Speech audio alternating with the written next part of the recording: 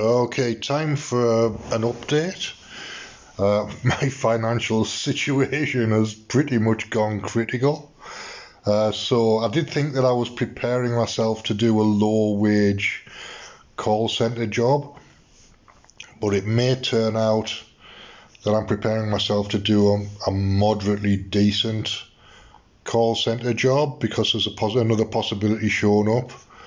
Unfortunately, my data and my phone have been cut off, so I can't send text messages and I can't dial out. I can't really do very much with the phone at the moment, so I'm waiting until next week when I get my money and I pay the bill, and then I can start organising and reaching out to these people.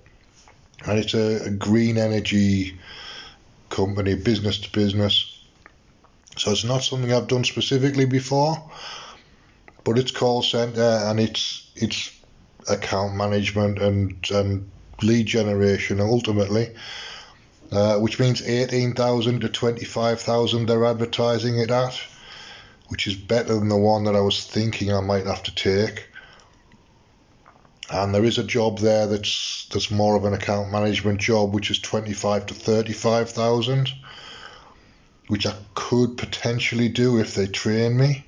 The other one I can do, but for the higher level job, I think I probably need to be trained. Well, I need to be trained in their systems at the very least. I can train my head though as I go along, assuming it doesn't take more than a month or two, because they won't give me more than a month or two to start producing. So I really need to have my head right before I go there. And if I'm reaching out to them next week, it means probably the end of next week they'll want me in for interview, and then starting the first week of June, I would imagine. So that's how I'm thinking about it. And since I applied for this job about almost exactly a week ago. Well, it's now Friday and I applied on Monday. They responded on Tuesday. I didn't see the text message because I don't normally get text messages from applying for jobs on the platform that I applied, so I wasn't expecting a text message reply. But now I've seen it. I've sent them a message via their website, so hopefully they know that I'm interested. And if they're anything like any other call centre, there'll be jobs all the time there because the people cycle through all the time. The throughput is huge in call centres. Unless they're producing a lot of good commission, they won't keep people on. But they are advertising and it's the right time to go in, I would think.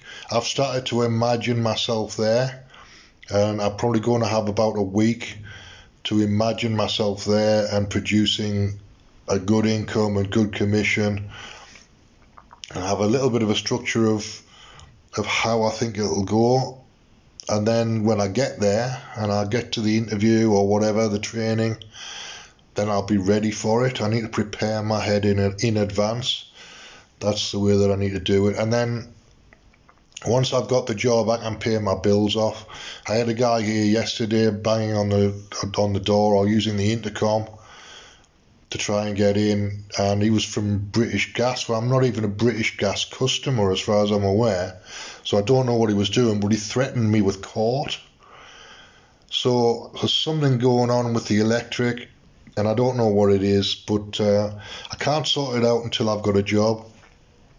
So that's the next thing that I need to do, is get myself just a job that pays 20,000 or 25,000 would be enough to start clearing debts and start building a life again. I've had 6 months of not working, so I'm really running on empty by now. So I didn't have anything in reserve really. So I had a little bit in reserve, but not much. And it's not, you can't expect it to last more than about 6 months.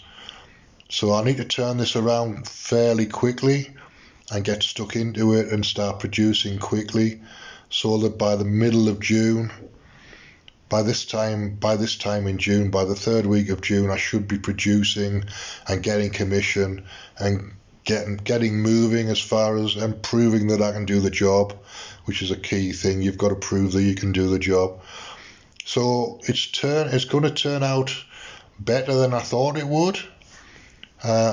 My level of where I'm seeing myself, I was desperate last couple of weeks, so I was applying for everything, but now I'm applying for slightly higher level jobs again, and I'm not as desperate, which means I'm more likely to get the job.